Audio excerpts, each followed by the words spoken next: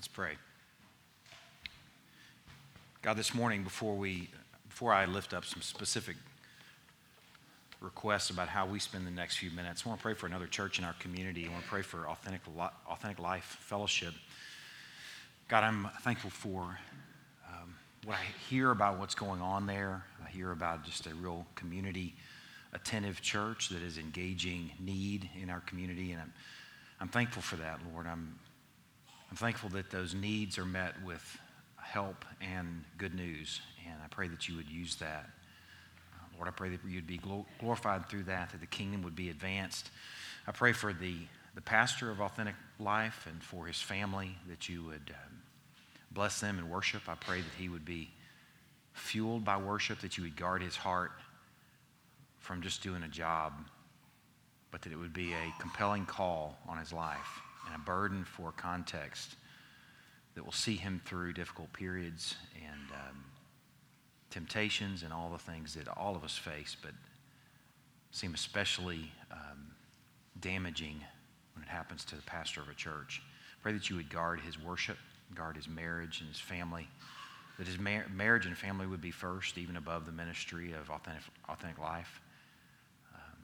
Lord, we pray that the church would be blessed as a result of that your people would be equipped, that they would be fueled by worship, and you'd be glorified.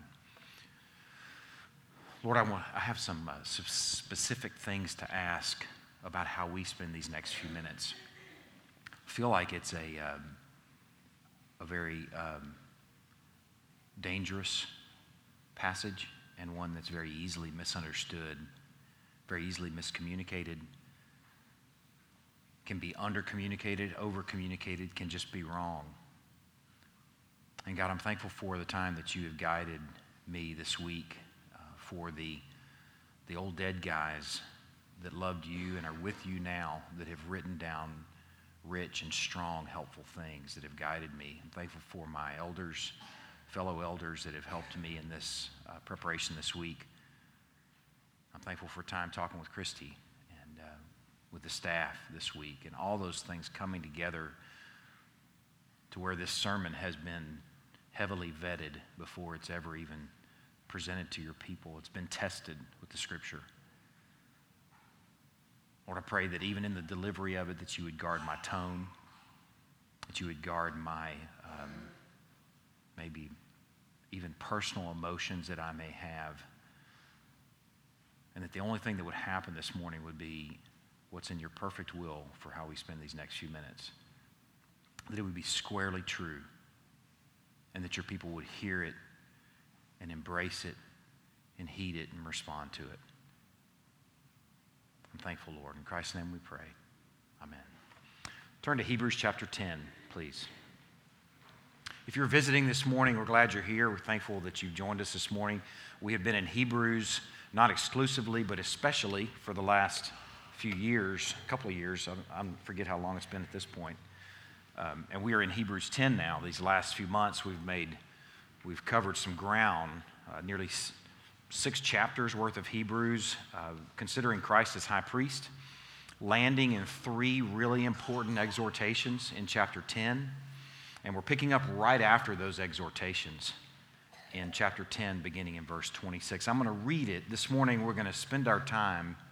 It sounds like this, Kyle or Aaron, it sounds like it's a little bit feedback type, loud, like maybe it might just be me hearing it, so it may not sound that way out there. Verses 26 through 31 is where we're going to be focusing this morning.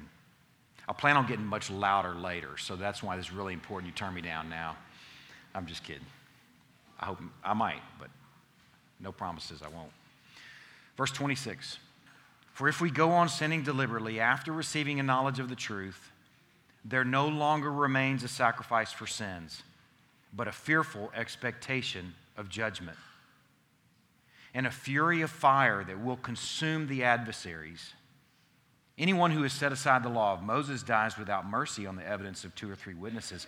How much worse punishment do you think will be deserved by the one who spurned the Son of God and has profaned the blood of the covenant by which he was sanctified, and has outraged the Spirit of grace?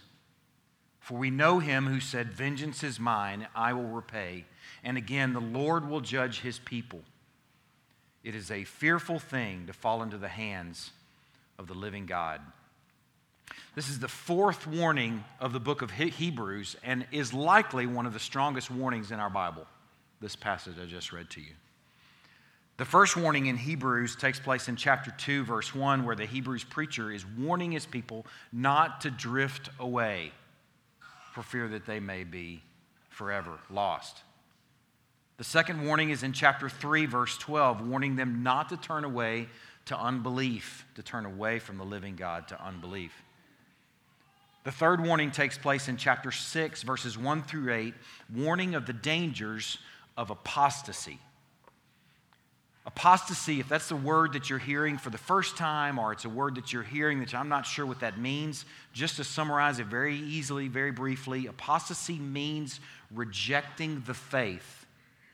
In this case, bailing on Christ and his people. This fourth warning is also having to do with apostasy. And you're going to hear this throughout the morning. Context is king. Context is going to be the only thing that we have that's going to help us make sense of what's being said in this passage. What I would like to do first is sort of unpack the passage a little bit. I want to just point out some of the furniture in the passage, in the room, so to speak, so that we can move around it for a few minutes. Unpack the luggage so that we're familiar with it to the point where we can make some sense of it. So beginning in verse 26, the word "for" is important. I'm not going to tell you why it's important right now. I just want you to know, make a little mental note. You can underline it, you can circle it, or you could just in your notes point out that the word "for," 3 letters there, is key to making sense of something later. For if we. I want you to understand right off the bat, this "we" tells us, and this book, who it's written to, tells us this message is not for lost folk. This message is written to the church. This "we" here are people who are part of what we would call today a Messianic Jewish church. A church that either in part or large part or in whole are Jews who have believed that Jesus was the Messiah and are trusting him in faith and following him and have become a church likely in Rome. This message is for church folk, not for lost folk. Next, this phrase, "go on sinning deliberately." This is going to be what we're after for the entire morning. Making sense of this phrase. If you wanted to write just kind of what we're after, you could just imagine in your head a little bullseye on that phrase. To make sense of what's being said here, we have to make sense of going on sinning deliberately. After receiving a knowledge of the truth. Knowledge of the truth, just to briefly share with you, is in what we would call shorthand or a way of saying after coming to a relationship with God and his people. We would call it, I'm putting quotations, air quotes here, we would call this salvation. I'm not going to call it salvation in the strictest sense, but I'm going to call it salvation in the things that often go with, or do go with, a public profession of faith, baptism meaning entry into the covenant people, joining God and his people in covenant.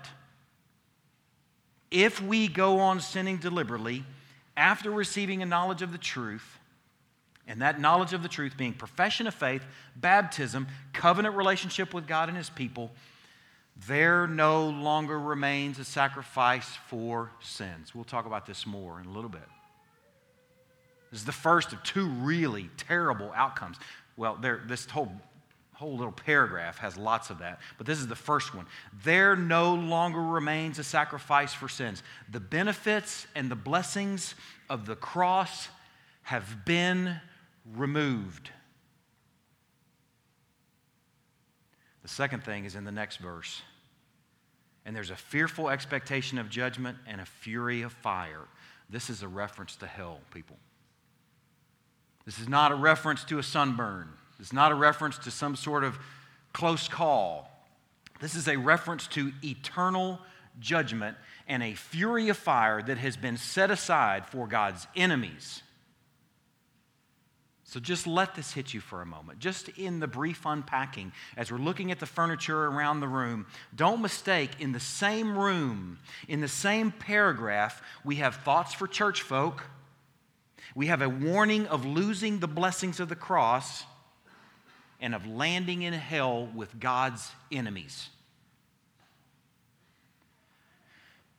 I've had like psychosomatic problems this week, physical problems that I think have to do with the burden of carrying this message here this morning. How often do we step into that room together as a church? We haven't. We did back in Hebrews chapter 6. And it was a precarious little trip we made. You can understand why you may have never heard a sermon from this passage before. Because, man, I feel like it's a cobra, easily mishandled. Somebody that knows what they're doing can handle one. But, boy, it's dangerous. Gracious sakes alive. In the same room, we have a mixture of things that are really crazy, hard to make sense of. Thoughts for church folk, a warning of losing out on the benefits of the cross, and of landing in hell with God's enemies. Let's look at verse 28 and 29. Verses 28 and 29 sort of go together. This is yet another example of a lesser to greater argument that the Hebrews preacher uses throughout the book of Hebrews. In this case, he's saying, if those who thumbed their nose at the law of Moses got the death penalty, how much worse will it be for someone who thumbs their nose at Christ? The law was a wonderful thing, but in contrast to what we have in Christ, it pales in comparison. So transgressing the law compared to transgressing what Christ has done and thumbing your nose at it, how much worse will it be for that one? And then in verse 30, there's some quotations here from the Song of Moses in Deuteronomy chapter 32. You might be familiar enough with the books of Exodus and Deuteronomy to know that there were a couple of songs that Moses wrote. One was a song after deliverance from Egypt, or the armies of Egypt, after they crossed the Red Sea. He wrote a song about God's victory. You might be familiar with some other songs in our Bible, like Deborah's song. Deborah wrote a song about the overwhelming victory over Sisera and Jael driving the tent peg through his head. It's a crazy song, but it's a song about God's victory. This song that I'm referring to here in Deuteronomy 32 is not one of those victory songs. It mentions some of the things that God has done, but the point of Deuteronomy chapter 32, Song of Moses, that particular song, it's a song about the upcoming and future and imminent apostasy of Israel. In some ways, it's a sad song. It's a song about what Israel is going to do. In Deuteronomy 32, Moses is writing from Nebo, looking over into the promised land. The nation of Israel is about to go into the promised land, and he writes this song saying, here's what you're going to do when you go over there. You're going to be apostate. And they proved that they were. And he says, here's what God is going to do. God will judge his people. You could rename the song, God is not a chump. That's what the song is about. And here this Hebrews preacher grabs some references to that song, some quotations from that song saying, God will judge his people. Man, there's a weird view of the gospel this side of Christ that misses out on God as judge. God is absolutely love, yes. But God is still judge. He is still just, and he is still going to judge his people. I'm going to save verse 31 for the very last part of our morning. It's a way to sort of summarize our morning. But what I want to do in the next few minutes, now that we sort of have the luggage unpacked, now that we have the room set up, and you see what's in the room, an interesting, almost alarming mixture of furniture, we're going to look at three things. What is going on in this ongoing sin? What is actually taking place there? Second, how bad will it be for this one who's participating in that? And third, we're going to look at what this person looks like. And there are two pictures there we're going to look at. That's how we're going to spend the morning. Let's begin first with what is this sin? In verse 26, if we go on sinning deliberately, what is ongoing deliberate sin post knowledge of the truth, post salvation? We could grab verse 29 as well, post being sanctified in the blood of the covenant. That's the connection to joining God's people in covenant relationship through baptism. What's going on with this sin after entering into a covenant relationship with God and His people? What is this? First, I'm going to start with what it's not. This has been wildly misunderstood over 2,000 years of church history. In the 2nd century, there was a guy named Hermas that wrote a book called The Shepherd of Hermas. And Hermas wrote that after you were baptized, or in baptism, you were cleansed from all of your sins, all your previous sins, and you were allowed one more sin after baptism. We could call it a mulligan. You had one mulligan. But after that, you're out. You lose your baptism, or you lose your salvation. Another guy named Tertullian, who was one of his contemporaries, said, you know what? That we should even give room for a mulligan. Baptism, post-baptism, there should be no more sin, period. This passage has been wildly misunderstood. In the 2nd and 3rd century church, there's evidence that there was a large part of the church that actually practiced baptism as late as possible for fear that someone might sin afterward. Like homeboy's on his deathbed, let's get him out of the deathbed now. Now's the time to dunk him in hopes that he doesn't sin one more time and lose it all. I would expect that Hermas's church was quite small, as was Tertullian's, even smaller, or maybe there was just lots of turnover as people sinned and then they're out. I don't know how Hermas and Tertullian went the distance in that church, because if I know me, I know them. So it's not that. I'll tell you what also it's not. This is not referring to someone who professes to love the Lord and yet falls again to a besetting sin, like the sin of pornography, like the sin of laziness, the sin of gluttony, the sin of anger. You could insert any sin in there. That's not what this is. These all involve some measure of intentionality, no doubt. But that's not what's being dealt with here. If this were the case, churches would still be quite small, don't you think? Do any of you ever struggle with any sin? I do. I'm thankful that's not what this means. A passage that's encouraged me, I'll share with you where it is. I'm already there. If you'd like to turn there, you can. But I want to read from 1 John chapter 1 and chapter 2, a little passage that's helpful in regards to this. 1 John chapter 1, verse 8 says, if we say we have no sin, we deceive ourselves and the truth is not in us. If we confess our sins, He's faithful and just to forgive us our sins and to cleanse us from all unrighteousness. If we say we've not sinned, we make Him a liar and His word is not in us. My little children, I'm writing these things to you so that you may not sin. Think about what He's just said. If you say you have no sin, you're a liar. And then the next thing He says, don't sin. You're all sinners and you're a liar if you say otherwise. And oh, by the way, stop sinning. Don't sin anymore. But if anyone does, we have an advocate with the Father, Jesus Christ the righteous. He is the propitiation for our sins, and not for ours only, but also for the sins of the whole world. What a sweet passage for those of you who struggle, for those of us who struggle with besetting sins of any sort. We have an advocate. We have Jesus Christ, who is our propitiation. I'm going to use this word later. I'm going to use this imagery later, so I want to just briefly remind you of what propitiation is. A good way to think of this word propitiation is to think of it like wrath absorbing.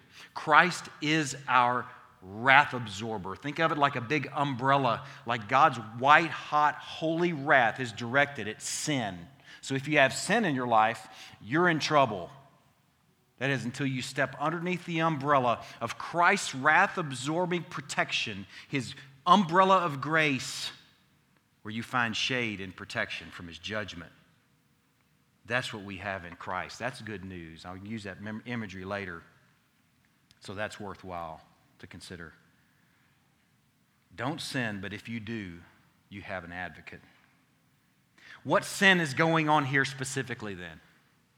If it's not what Hermas and Tertullian taught, if it's not those besetting things that we all struggle with from day to day, those things that he hopefully gives us some victory with over time, that he does if you are pursuing him and walking with him, context is keen to help us make sense of this. What this is specifically is the sin of apostasy. Remember where this church is headed. Remember the warnings that I've mentioned this morning. The warnings, don't fall away from Christ. This church, it appears in Rome, is considering bailing on Christianity because Christianity is hard in first century Roman Empire. Wouldn't you imagine? Especially in Rome. Man, there's some evidence that they lit their gardens with Christians, burning, flaming Christians. There's plenty of evidence that the synagogue itself, the Jews themselves, persecuted Christians. Being a Christian in first century Rome is hard, and they're considering bailing on Christ and going back to Judaism. They're not bailing on religion. They're not becoming Buddhists or atheists. They're falling back to Judaism and Yahweh and the sacrificial system. The sin that's being dealt with here is the sin of apostasy, of bailing on Christ and his people. You could read verse 26 this way. If you go on sinning deliberately after receiving a knowledge of the truth that there is no salvation apart from Christ, there no longer remains a sacrifice for sins. The ultimate unforgivable sin is to absolutely and resolutely break covenant with your covenant husband. It's unforgivable because you stepped out from under the umbrella of propitiation, the umbrella of grace, back out into the white-hot sun of his holy wrath. That's why it's unforgivable. His umbrella protects us from all other sins, but you bail on him, what else do you have? That's the sin that's being dealt with here. Part 2 of the message is asking the question, well, how bad will it be for this one? Is it just going to be a sunburn, or is it going to be worse? According to this passage, the sacrifice for sins is removed. The benefits of the cross are removed. Judgment looms, and a fury of fire that's reserved for God's enemy. The one that's guilty of this, the one that continues in this, the one that goes on sinning in the sin of apostasy, has set aside the one thing that will protect them from God's holy judgment. They've stepped out from under the umbrella of grace into the white-hot sun of his holy wrath. I thought in some ways it's essentially like trading Christ. What this someone does here is they're trading the wrath that Christ absorbed in 400 agonizing minutes on the cross and the benefits that come with that 400 agonizing minutes for an eternity of their own agony and judgment in hell. That's exactly what's taking place here. And it's heartbreaking when you think about it. You bail on Christ, you are going to face God's wrath. Period. And as bad as it was to set aside the law of Moses, where you get the death penalty, it's so much worse to set aside Christ and his work. It's the ultra death. It's the mega death. It's like comparing a firecracker with a nuclear bomb or a BB gun with a cannon. Because the apostate, the one who continues in the sin of apostasy, has spurned the Son of God. He has profaned the blood of the covenant by which he was sanctified. It comes right from this passage. And he has outraged the Spirit of grace. If you've ever read the passage in Matthew 12 that's dealing with blaspheming the Holy Spirit and the unforgivable sin, that's what's taking place here. You have outraged the Spirit of grace if you continue in this, spurning the very umbrella of protection that you have, the only thing to protect you. And you're profaning the blood of the covenant by which you were baptized and brought into the covenant people. If you bail on Christ, I thought about it like this. If you bail on Christ, you're like a warrior that has been through 1,000 battles and has been protected from 1,000,000 arrows and 1,000 swords by your trusty shield. Your shield is your friend. Your shield has kept you alive. But for some weird reason, you're pitching your shield and say, I'm going to go without it. That's effectively what's taking place when you bail on Christ. You're toast. Now, the third part of the sermon, I want to deal with two pictures of apostasy. There's one picture of apostasy that's really easy. And likely, most of you in this room have, if you've been in the faith any period of time, you know of someone who's left the faith and said, I'm renouncing it. I'm going to become an atheist or agnostic. I'm just not going to believe anything. Or it might be a Buddhist or a Muslim. They've bailed on Christianity for something else. You likely have somebody in your head. That's an easy one. The two people I'm going to deal with in the next few minutes may surprise you. The first one, I'm calling the surprising apostate. I want to remind you that we're dealing here with a passage that is written to church folk. We're not dealing with a passage that's written about some sort of notion, some sort of ethereal, sort of airy idea. He's writing here about real people. People that if they were now, they would likely have a Facebook page. I mean, they have an address where mailman drops off mail for them every day. They would have a personality. You might have some history with them. You might be related to them. You might have some really fond history with them. We're talking about real people. I want to remind you of that as we spend the next few minutes looking at these next two surprise apostates, that we're not just talking about a notion. The first one is the surprise apostate, or the free agent Christian. And I'm putting air quotes around Christian. The surprise apostate I'm calling the free agent Christian. If you're not still in Hebrews 10, then turn back there. If you've turned away from Hebrews 10 for some reason, I told you this morning you're going to hear a phrase over and over again, the phrase context is king. We can't make sense of this apart from context. We might land with Hermas or Tertullian, or we might not, but we don't really have any plan apart from being obedient to context. But when we climb into context, we find we can make some sense of this. I told you early on this morning the word for, these three little words, three little letters, this tiny little word had tremendous meaning. The word for in verse 26 does something to us. It should, if you're studying your Bible, it should point you to what's in front of it.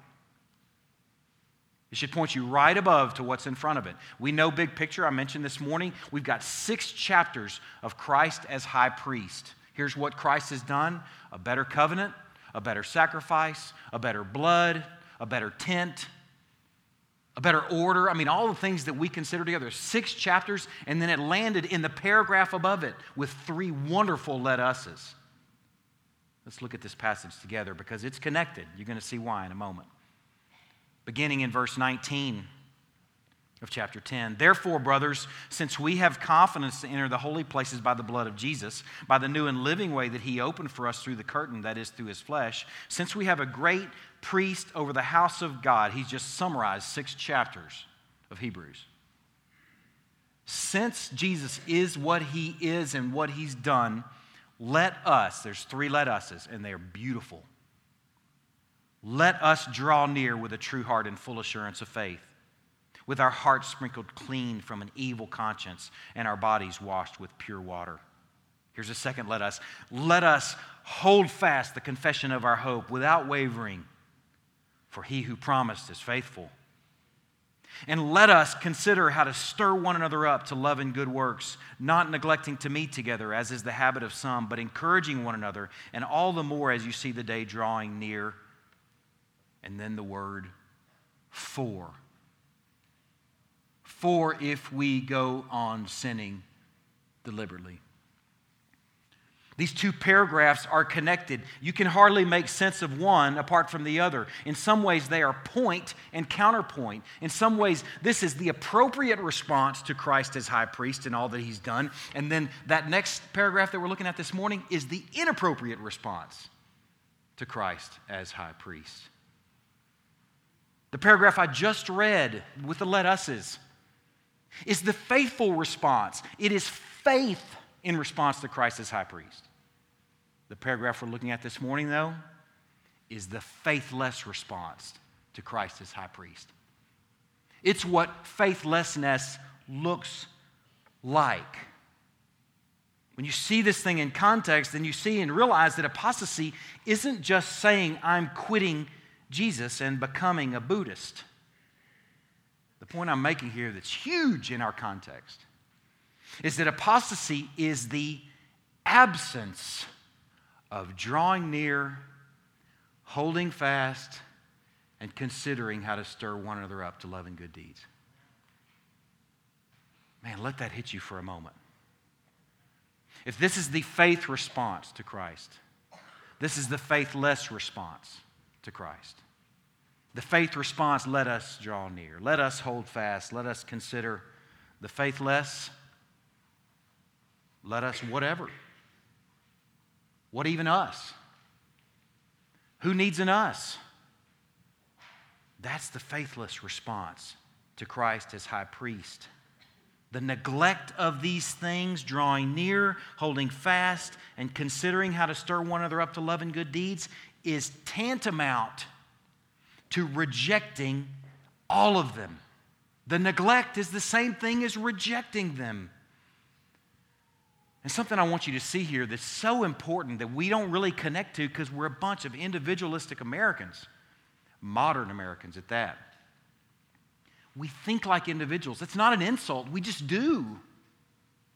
It's hard for us to read this passage and notice the we's and the us's and to make sense of those things. But in the Greek, let me help you a little bit. The let us draw near, that draw near, is a plural verb.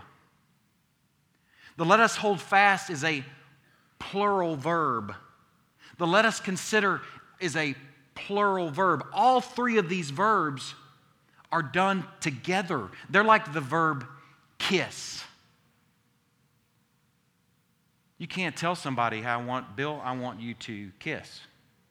You're like, well, kiss who? It takes two to kiss. It takes two to embrace. It takes two or more to hold fast. It takes two or more to draw near. It takes two or more to consider how to stir up. It's like if you were to try and ride a bicycle built for two by yourself, you may get a little distance, but I'm going to tell you, I'm going to promise you it's dangerous. You're going to crash and it's going to hurt. You can't seesaw by yourself either. Think of these verbs like seesawing. It won't go well if you try and do them alone. In fact, they don't work alone. Drawing near, holding fast, and considering how to stir one another up are done with and in the church. They're church verbs. It's what the church does. It's what people do, faithful people do together in response to who Christ is as high priest. I love the imagery of the first one. Let us draw near with a true heart in full assurance. Let us, I can start naming your names and naming the family members and the family names that are part of this church body. I could name your name and say, let us, let all of us draw near in a, the definite article. A says one true heart in full assurance. That's the people of God coming together as one. The next verse does the same thing. Let us hold fast the definite article. Or I don't know, it may not be the definite article. A is not a definite article. Let me rephrase that. The is the definite article. A just says there's one. The says there's one as well. The confidence. Let us as families, as individuals, hold fast together as the church in one confidence. Man, in the confidence of our hope. The church condenses these verbs into one movement together as we draw near, as we hold fast. Romans 12, I think I mentioned last week, does the same thing. Romans 12 does the same thing beautifully. It says, brothers, present your bodies as a living sacrifice. That's the church. That's a bunch of us's coming together and being and doing these verbs as one. What I want you to see here, that this is the surprise apostate for me, and it may be surprise apostasy for you. What I want you to see is apostasy from the church is apostasy from Jesus. How could you possibly draw near and hold fast and consider how to stir one another up to love and good deeds apart from the us's and the we's? They're plural verbs that are done together as the church. Apostasy from the church is apostasy from Jesus. If someone bails on these verbs or thinks they can go it alone and get on their seesaw or their bicycle built for two by themselves, they have bailed on Jesus, and they're following a Jesus of their own making. That's surprise apostasy for you, I bet, because we're swimming in that context. We live in a context where people, man, I have quite fond of Jesus, in fact, but I really don't like the church. It's made up of all those people. Oh, they get on my nerves. But I love Jesus.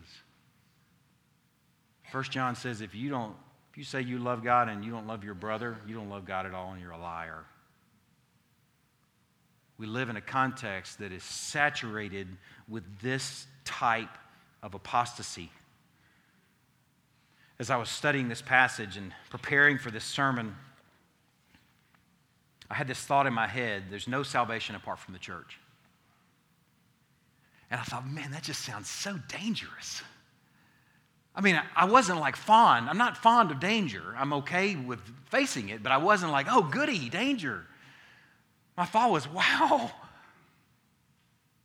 is this passage communicating that apostasy, functional apostasies, to bail on these verbs that we do together as a church, does that mean there's no salvation apart from the church? And I actually thought, I'm just going to Google that phrase and just see what happens. And the first thing that came up was a write-up about the Bishop of Carthage from the 3rd century. His name was Saint Cyprian. In Latin, he wrote, Extra ecclesiam nulla salus. There's no salvation apart from the church. 3rd century A.D. I read it and I thought, Bishop of Carthage, that sounds real Catholic, you know. Saint Cyprian, that's kind of a Catholic thing, saint this, saint that. And I thought, well, that sounds really Catholic, and that kind of scares me a little bit because we're not Catholic. And Catholic things scare me a little bit because I know we're Protestants. I thought, I want to look at this a little bit further. I found that this phrase, extra ecclesiam nulla salus, or something to this effect, is still part of the Catholic catechism. For those of you who come from Catholic background, it may be familiar to you. There's no salvation apart from the church. And in some cases, and depends on which pope is saying it, they're communicating that if you're not part of the Catholic Church, there's no salvation, depending on what pope is communicating it. So you can imagine, as I'm studying this, in my study, I'm kind of going, whoa, this is scary. What am I looking at here? And I kept studying and found that this is not just a Catholic thought. I found that our Reformed and Protestant fathers taught and believed the same thing. Listen to what Martin Luther said. This is from a sermon in 1521, a Christmas sermon from Luke chapter 2. It's 4 years after he nailed the 95 Theses to the church door at Wittenberg. So this is 4 years after the beginning of the Reformation. Listen to what Martin Luther says. Therefore, he who would find Christ must first find the church. How should we know where Christ and his faith were if we did not know where his believers are? And he who would know anything of Christ must not trust himself or build a bridge to heaven by his own reason. like riding a bicycle built for two by yourself. But he must go to the church, attend and ask her. Now, the church is not wood and stone, but the company of believing people. You got to love that. One must hold to them and see how they believe, live, and teach. They surely have Christ in their midst. Listen to what he says next. For outside of the Christian church, there is no truth, no Christ, no salvation. I'm feeling a little bit set free reading that from Martin Luther. I'm like, okay, maybe I'm not a kook. Martin Luther, he's one of our Protestant fathers. He's the reason I'm not wearing a funny hat and a robe. And we're not Catholic. I got a lot of respect for Martin Luther. I'm reading that going, okay. And that's after the Reformation, not before the Reformation began. So it's not in his Catholic days. And then I thought, man, that's interesting. And here's what else I found from someone else whose shoulders we also stand on as Protestants, a guy named John Calvin. He wrote a book called The Institutes in 1536 that whether you like John Calvin or not, a big part of the Protestant faith, all the denominations that are Protestant, like it or not, stand on what he's written in the Institutes and stand on his shoulders. Listen to what he wrote about the church in the Institutes in 1536. For those to whom God is Father, the church must also be mother. Let that hit you. For those to whom God is Father, the church must also be mother. Beyond the limits of the church, we can hope for no forgiveness of sins and no salvation. Revolt from the church is denial of God and Christ. You can't go those verbs alone. If you do, you're bailing on Christ. So it is all the more vital to beware of such a disastrous rebellion. It is tantamount to trying to destroy God's truth, for which we deserve to feel the full force of his anger. I think he must have been reading Hebrews. Wow, the fury of fire is in store for that one. There could be no worse crime than blasphemously and shamefully breaking the sacred marriage bond which the only begotten Son of God has condescended to make with us. What I want y'all to understand, people of God, in this context, in 2013, gracious, 14, what are we in? I lose track. I don't even know how old I am anymore. The notion of a Christian being separate and on his own, apart from the church, is a babe. That notion is a baby in the life of the church. If you were to take 2,000 years of church story and church belief and church understanding and events and superimpose them on the face of a clock, put the cross at high noon, 12 o'clock, come around the clock here, I know I'm going the opposite direction, come around the clock, about 2 or 3 o'clock, St. Nicholas slaps Arius all up in his face because Arius taught that there was a time when Jesus was not. That's what St. Nicholas is famous for in my book. That's about 2 or 3 o'clock. Keep on going around. About 6 o'clock are the Crusades.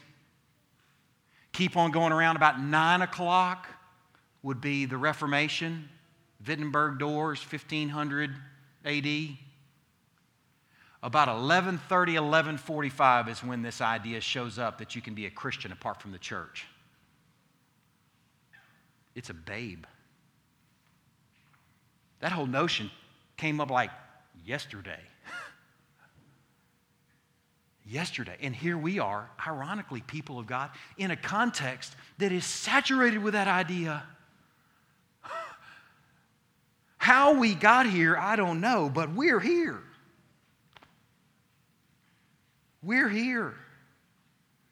And I believe with everything in me that Satan would like nothing more than to dupe thousands of people into believing they can love and know Jesus without walking with his people. And I believe beyond that, people of God at Crosspoint Fellowship, that Satan would also love nothing more than to dupe God's people into saying, What's a big deal? Say they love Jesus. What's a big deal? Man, I'm convinced Satan has an easy job of duping us in that and duping this context. I think it's an easy job. I feel like folks that are in that spot, they are behind like rebar concrete bunkers. And they're back there and they're hiding behind these bunkers, basically saying it's a hard target bunker that says, hey, God is love and you're a jerk. If you say there's no salvation apart from the church, I'm behind my bunker, God is love and you're a jerk. That's what I feel like. But man, we're not empty-handed. We have something that God tells us does open eyes and does change lives and does shed light on context X. Name the context. And that is this powerful sword right here that we can give an account for with gentleness and respect in this context. And if we don't, how little do we love our neighbor? If we don't, how little do we love the person that we work with that says, yeah, I love Jesus, but I really got no use for the church? How little do we love our family member if they say, sure, I love Jesus. In fact, I've had an experience. I was baptized, but I've got no use for his people. If we don't lovingly encourage them that they can't love Jesus apart from God's people, it's not possible. It's like seesawing by yourself. Man, I can't imagine that apostasy in this context didn't seem pretty harmless as well. Because they're not talking about becoming Buddhists, remember? They're talking about becoming Jews again. They're talking about going back to just Yahweh, going back to the sacrificial system. You can imagine how it'd be pretty easy to say, man, what's the big deal? They're still religious. They still recycle. They cut their grass. They wash their cars. You know, they don't cut people off on the interstate. They're not a left lane lingerer. Jay Hall. Oh, great. Man, you see how easy it would be for them to sit behind those bunkers with that idea? But we're not empty-handed. They're not bunkers. We have some penetrating truth to lovingly share with those people, to encourage them with. Outside the church, there is no truth, no Christ, no salvation. That from Martin Luther. Beyond the limits of the church, we can hope for no forgiveness of sins and no salvation. That from John Calvin. You hopefully can see why when we talk mission work, we are talking church planting. You see how important it is to plant the church and not just get some converts. Would anybody not celebrate when a sinner turns to Christ? The angels do, myriad of angels, host of them. But the church hasn't been planted if there's just a convert. Man, we send our missionaries to go plant the church because the church is the body of Christ. The church is the bride of Christ. The church is the one that's the people that are together in one heart and in one mind and one conscience, drawing near, holding fast, and considering how to stir one another up to love and good deeds. And it's the church that Christ is coming back for. Man, make no mistake. Apostasy from the church is apostasy from Jesus. The second apostate is the presumptuous apostate, the high-handed sinner. Turn to Numbers chapter 15. This one's shorter, the time that we have invested, but I do want you to turn a couple of pages. I was talking with Christy about maybe breaking this up into two parts, and it just seemed like it should be dealt with together. Christy agreed with that, and I think it makes sense for us to consider this second apostate while we're here in the same room with the same thoughts and the same furniture in front of us. Apostasy isn't just saying I'm quitting Jesus and becoming an atheist. The high-handed sinner is another form of apostasy. Numbers chapter 15, verse 27 brings this person into focus. And it's contrasted, interestingly enough, with the unintentional sinner. If one person sins unintentionally, he shall offer a female goat, a year old, for sin offering. And the priest shall make atonement before the Lord for the person who makes a mistake when he sins unintentionally, to make atonement for him, and he shall be forgiven. You shall have one law for him who does anything unintentionally, for him who is native among the people of Israel, and for the stranger who sojourns among them. But the person who does anything with a high hand, whether he is a native or a sojourner, reviles the Lord. And that person shall be cut off from among his people, because he has despised the word of the Lord and has broken his commandment. That person shall be utterly cut off. His iniquity shall be on him. It's a nice illustration of what this looks like just a few pages over. Let's turn over to Numbers chapter 25. I want to show you what the high-handed sinner looks like. As you're turning there, I'll just kind of remind you, you may not think of this, but Hebrews chapter 9, verse 7, when the Hebrews preacher is pointing his people back to the Day of Atonement, he reminds them that the Day of Atonement was for unintentional sin. There was no sin provision there for high-handed sin. The high-handed sinner did not find forgiveness in the Day of Atonement. Understand that. Here's an example of high-handed sin. In chapter 25, verse 1. While Israel lived in Shittim, the people began to whore with the daughters of Moab. These invited the people to the sacrifices of their gods, and the people ate and bowed down to their gods. So Israel yoked himself to Baal of Peor, and the anger of the Lord was kindled against Israel. And the Lord said to Moses, "Take all the chiefs of the people, hang them in the sun before the Lord, that the fierce anger of the Lord may turn away from Israel." And Moses said to the judges of Israel, "Each of you kill those of his men who have yoked themselves to the Baal of Peor." Now here's the next paragraph, that's context. Watch the high-handed sinner. "And behold, one of the people of Israel came and brought a Midianite woman to his family in the sight of Moses and in the sight of the whole congregation of the people of Israel, while they were weeping in the entrance to the tent of meeting. When Phinehas, the son of Eleazar, son of Aaron, the priest, saw it, he rose and left the congregation and took a spear in his hand and went after the man of Israel into the chamber and pierced both of them, the man of Israel and the woman, through her belly. Thus the plague on the people of Israel was stopped. Nevertheless, those who died by the plague were 24,000. If you want to know what high-handed sin looks like, the nation of Israel is guilty of it at this point with the Baal of Peor.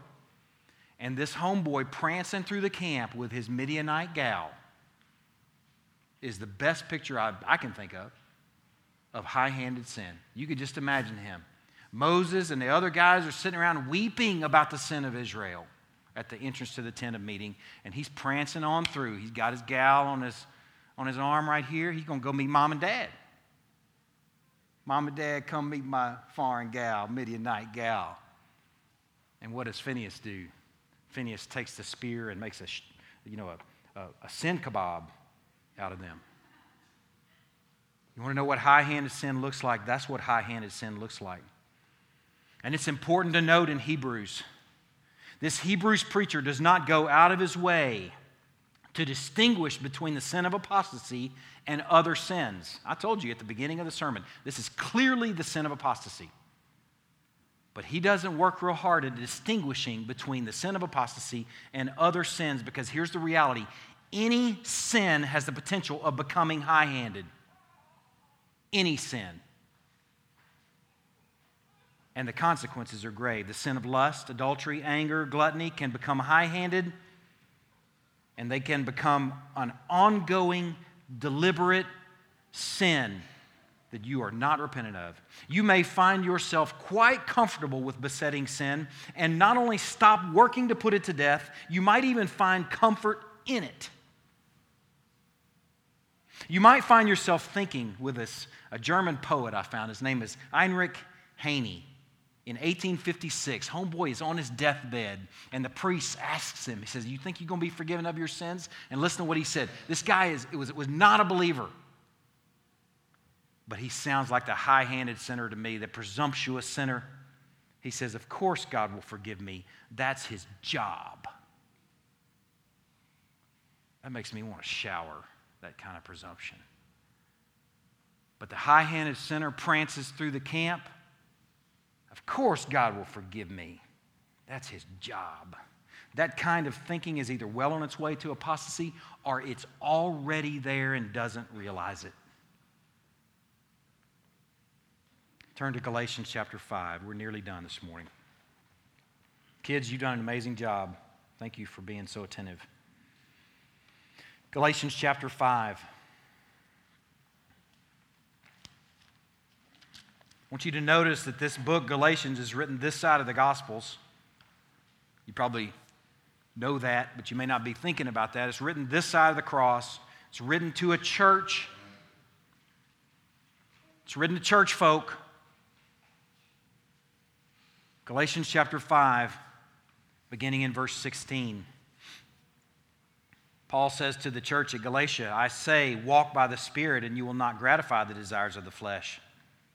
For the desires of the flesh are against the Spirit, and the desires of the Spirit are against the flesh, for these are opposed to each other, to keep you from doing the things you want to do.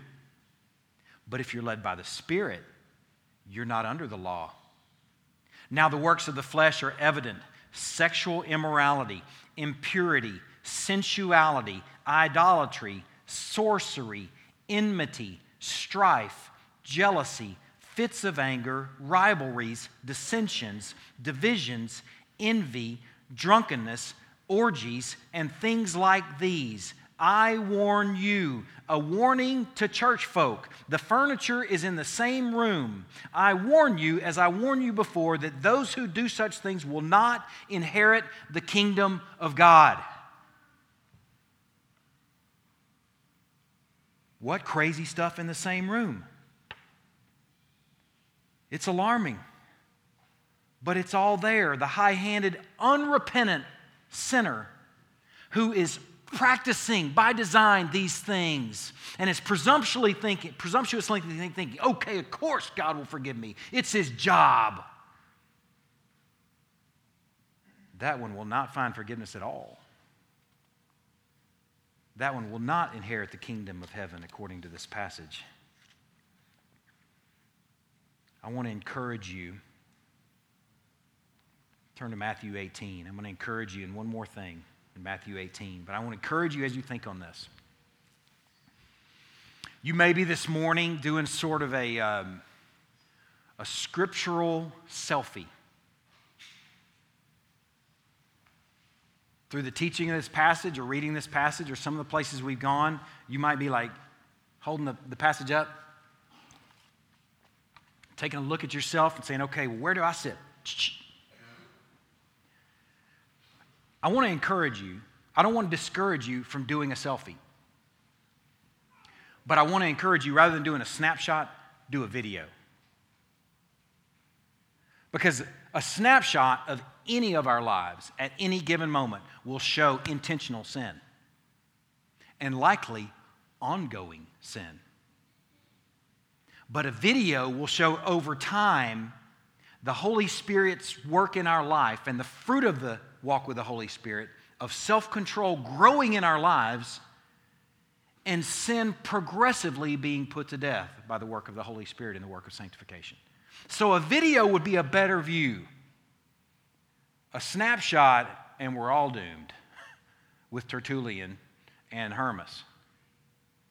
But a video may show you, hopefully will show you, movement and a strangulation of that sin that over time the Holy Spirit gives you victory from and the Holy Spirit puts to death.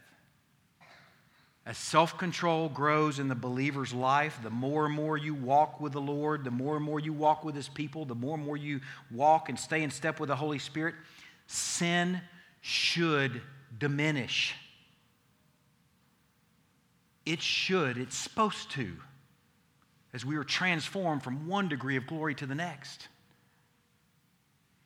But after coming to a knowledge of the truth, know this: you're not expected to be perfect from that moment on. You can't be. Only he was. I'm not sure how Tertullian and Hermas reconciled that in the mirror in the mornings. However, if in your video you see high-handed sin in your life and you're thinking to yourself, of course he'll forgive me, it's his job, and there's no repentant movement in your life putting that sin to death, then you should be frightened. You should be. This morning, I don't want to discourage the worshiper on the journey of sanctification at all. But I also don't want to encourage the unrepentant, presumptuous apostate or near apostate that sin is okay.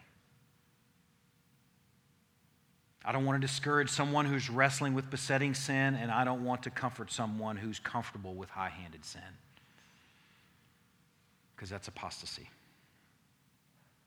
Matthew 18 gives us a beautiful picture of what this looks like. We see it and have seen it. As hard as this may be to hear, we see it and have seen it. If you want to know what high-handedness looks like in the church, here's what it looks like in the church. Chapter 18, verse 15. If your brother sins against you, go and tell him his fault between you and him alone. If he listens to you, you've gained your brother. I share and have shared often from this pulpit that over the years I have struggled with anger and being short with folks. I can be, and this may be alarming to those of you that hadn't ever heard any of this. I didn't know he could. I'm capable. I can snap and have snapped at some of you, some that are most dear to me. And if I were approached after snapping at someone or being short or being ugly with someone, if that person approaches me and I listen to him, then I've gained my brother and he's gained his brother and we're reconciled. And man, all is good. That's what forgiveness and repentance look like. But if, on the other hand, I don't listen, then take one or two others along with you, that every charge may be established by the evidence of 2 or 3 witnesses. If I then refuse to listen to them, tell it to the church. If I have a pattern of being ugly with God's people, and you approach me, and then you bring 2 to me, and I say, you know what? Talk to the hand. That's how God's made me. You just have to learn to live with it. And I'm unrepentant and high-handed about it. I'm guilty of doing exactly what it says right here. And this passage tells us, Jesus tells us, tell it to the church. It's yet another example that you're part of a people. This doesn't take place if you're a free agent Christian out there on your own trying to do the verbs by yourself, which is impossible. Tell it to the church if I'm high-handed in unrepentance. And let him be to you as a Gentile and a tax collector. That person, if unrepentant, if I stay in a place of unrepentance and talk to the hand, that person is to be removed from the church. 1 Corinthians 5 is another reference for you. Read it. Remove the evil person from among you, is what 1 Corinthians 5 tells us. That's some hard thoughts, but man, that's high-handed sin. Truly I say to you, whatever you bind on earth, you, the church, shall be bound in heaven, and whatever you loose on earth shall be loosed in heaven. If you want to know what high-handedness looks like in our context, if you want some help with this, it's right here in front of us. Someone who is unrepentant to the point of being removed from the church is guilty of high-handed sin. Should they continue in unrepentance, there no longer remains a sacrifice for sins, but an expectation of judgment and a fury of fire that's been set aside for the adversaries. Understand that. That's how grave church discipline is. Matthew 18. There no longer remains a sacrifice for sins, but a fury of fire and a terrible, terrible judgment. I'd like to end this morning, just before the Lord's Supper, just this last closing thought. If you're not in Hebrews, you're probably not, you're in Matthew 18. Turn over to Hebrews and let's land there. We started there this morning. Let's land there with the very last verse that we were looking at, verse 31.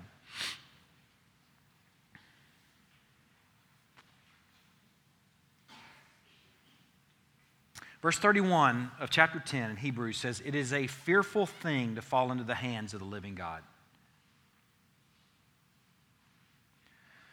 Oftentimes, this passage is used in a very negative sense, that, man, you're done for.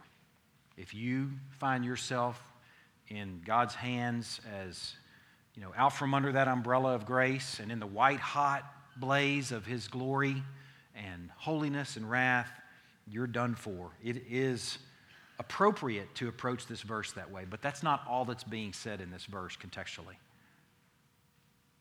It's not only a negative warning. It is best understood in both directions. And here's a nice translation from one of my dead commentators. It is a splendid, but it is an awful thing to say, "We know that we are of God." And I don't mean awful as in yucky awful. I mean awful as in like earthquake awful. That passage right there is telling us, man, it is no joke worshiping God. This isn't a club.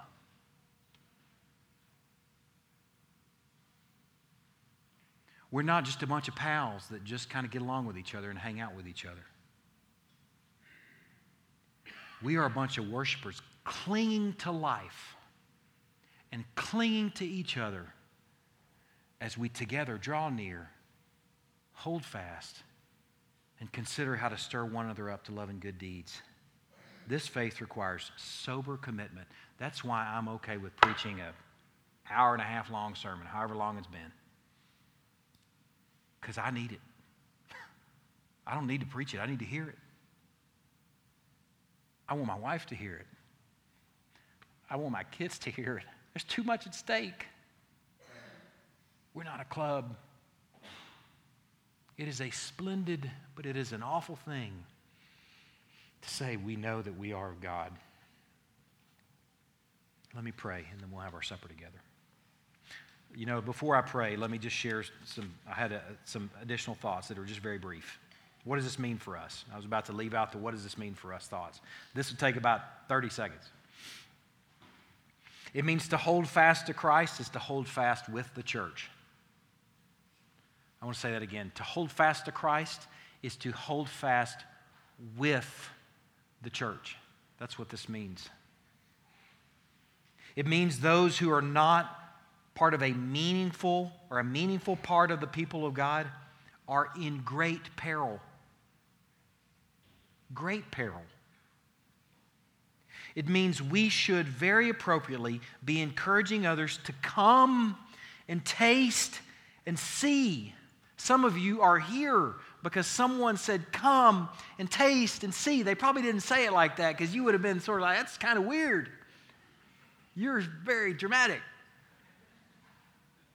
But they just said, "Hey, man, would you join me Sunday? I'd love to have you.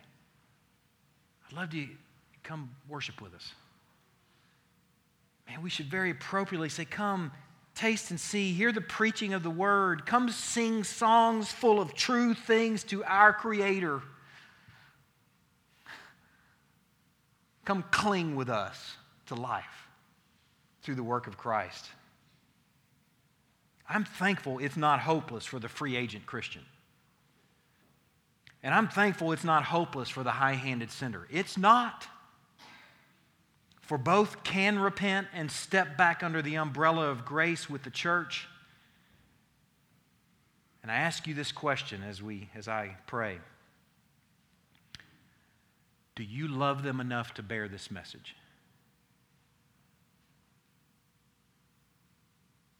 Do you love them enough to bear this message, even if they might think you're a jerk? Let me pray. God, I'm so thankful for truth. I'm so thankful for the Holy Spirit and His work in opening our eyes to what's true. I'm so thankful for the many passages that you give us and many views that you give us that help us balance out what's true. Lord, I pray that we will be faithful to walk in what we've heard. I pray that we will be faithful to encourage others to come and taste and see.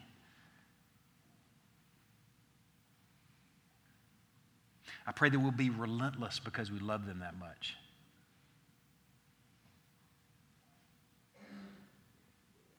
And all of that, Lord, I pray for your glory. In Christ's name we pray. Amen. I'm going to share a passage with you from Luke 22 for the Lord's Supper this morning. Luke 22, it's just crazy. It illustrates the morning. It illustrates the message.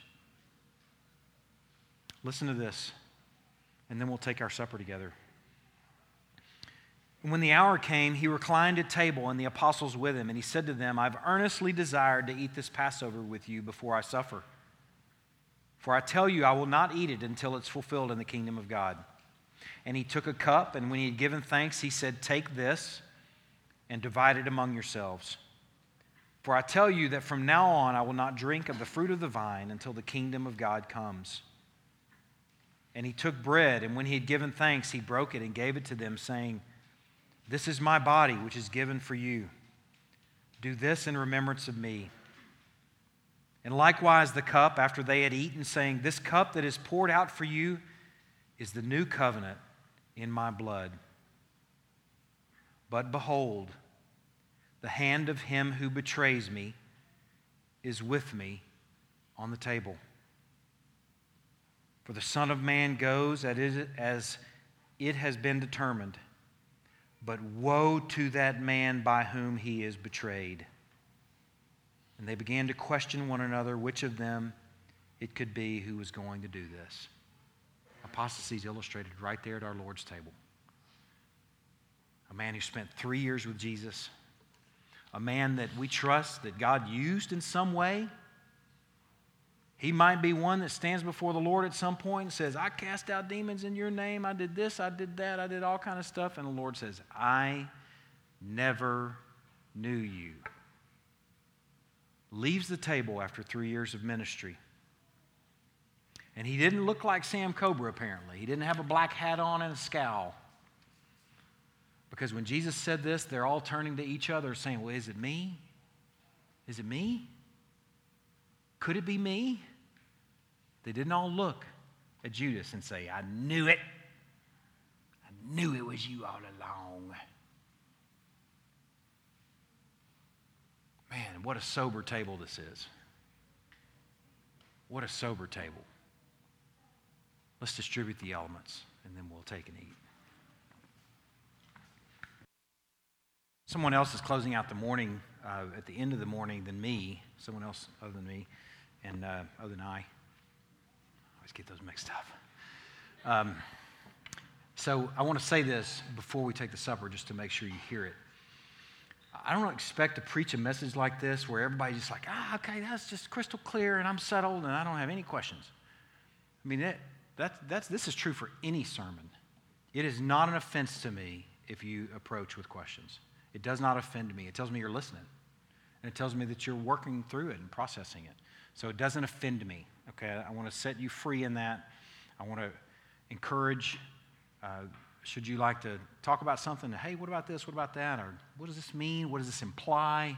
Okay. I mean, lots of questions can come up from this. There'll likely be another follow-on email this week dealing with, can you lose your salvation? Because that'll be a very reasonable question from this. Okay? And I'll probably answer that this week. So if you had that question poised and ready, you can still ask it, but it'll probably be in the form of an email that I'll follow up with that. So, but I want to encourage that. As we take and eat and drink right now, I just want to remind you that together we are Christ clingers. We are clinging to Christ, and this is a sober table. There's nothing. I mean, we can have lighthearted times together. We really can. And we may have a lighthearted time in a supper. There's nothing against that. But in general, realize it is a splendid thing, but it's an awful thing to say we are God's. We are His.